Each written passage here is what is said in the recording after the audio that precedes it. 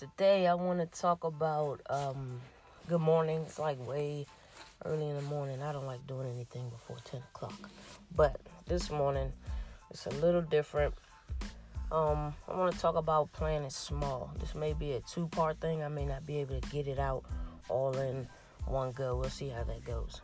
But it's like go big or go home.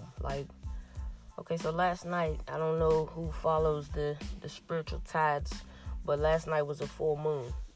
So I did a full moon cleansing ceremony with some very supportive spiritual sisters, and it was really great for me. A lot of stuff just needed to be released and broken.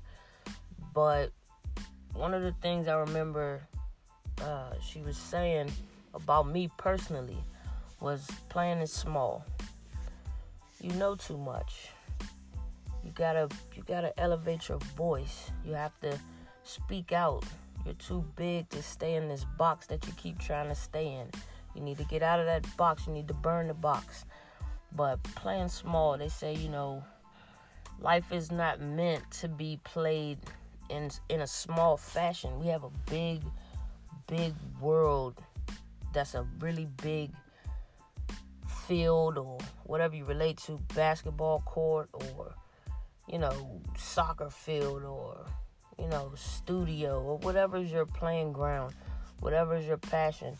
We got a real big field to play on, and yet we find ourselves on the bench, being the water boy, not being ourselves, afraid of what people will think. A lot of these patterns come from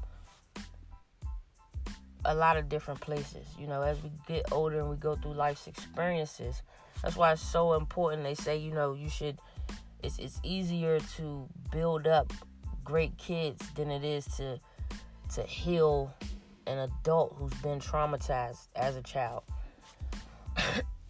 Excuse me. And, it's just like we want to be so great. We feel it like it's a burning desire to be great, but it's like, how am I going to be great when I have this, and this hanging over my head from, maybe some past hurts, maybe even some present hurts, but she was like, another thing she was saying was, stop looking for signs and wonders. You just gotta know your spirit is big. It's not small. It's not meant to play this mice game. We're gonna get on to part 2 because I'm out of time.